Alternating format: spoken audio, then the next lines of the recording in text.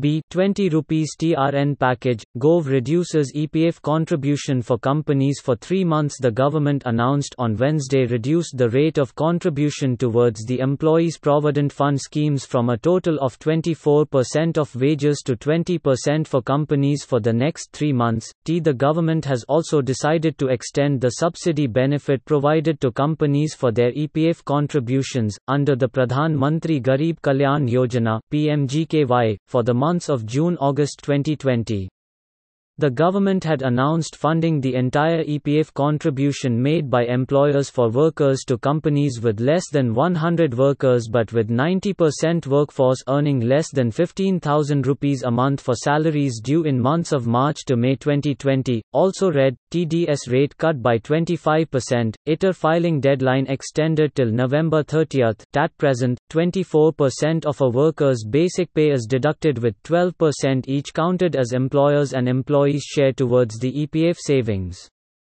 This is compulsory for employees earning up to 15,000 rupees a month.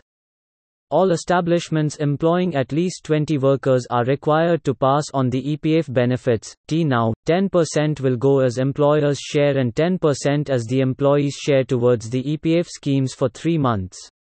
But a lower rate of EPF contribution will not be available for workers who have already taken a benefit under the PMGKY. This will provide liquidity of 6,750 crore rupees to employers and employees over 3 months and will give relief to about 650,000 establishments, Finance Minister Nirmala Sitharaman said, while announcing the first tranche of the economic package known as the Atmanirbhar Bharat Abhiyan. Also read, FM press conference live.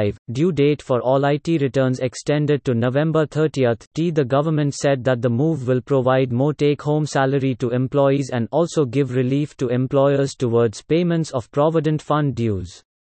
The finance minister, however, clarified that the EPF contribution of central public sector units and state public sector units will continue to remain at 12% each, i.e. 24% of the wages. The industry had requested the government to allow more companies to take the benefit of the EPF subsidy, under the PMGKY announced by the government. However, the criteria for the scheme will remain the same. The subsidy scheme had left behind a majority of workers who received such social security cover in the formal sector. It covers only about 18% of EPF subscribers as it was supposed to benefit 7.9 million out of a total 43 million workers, YMENTS to their suppliers, which would be the generators and transmission companies.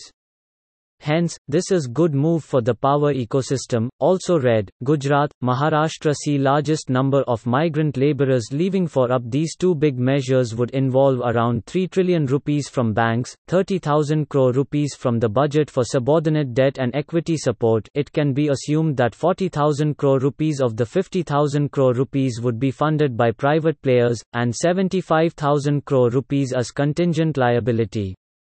The third is being supported by the public sector undertakings (PSUs), which would probably have to use their reserves or borrow from the market. Given their good credit rating, they would be in a position to do so at a lower cost. Quite clearly, these big measures have been kept outside the direct ambit of the budget as of now and involves other agencies like banks and PSUs providing the funding. Given that around 7.5 trillion rupees of relief was provided by the Reserve Bank of India (RBI) and government earlier, the balance 12.5 trillion rupees was to be expounded on.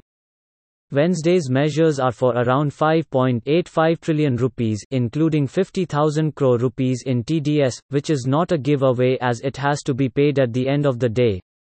Another 6.5 trillion rupees or so would probably be announced over the next few days. We need to wait and watch. Madan Sabnavas as chief economist at CARE Ratings. Views are personal.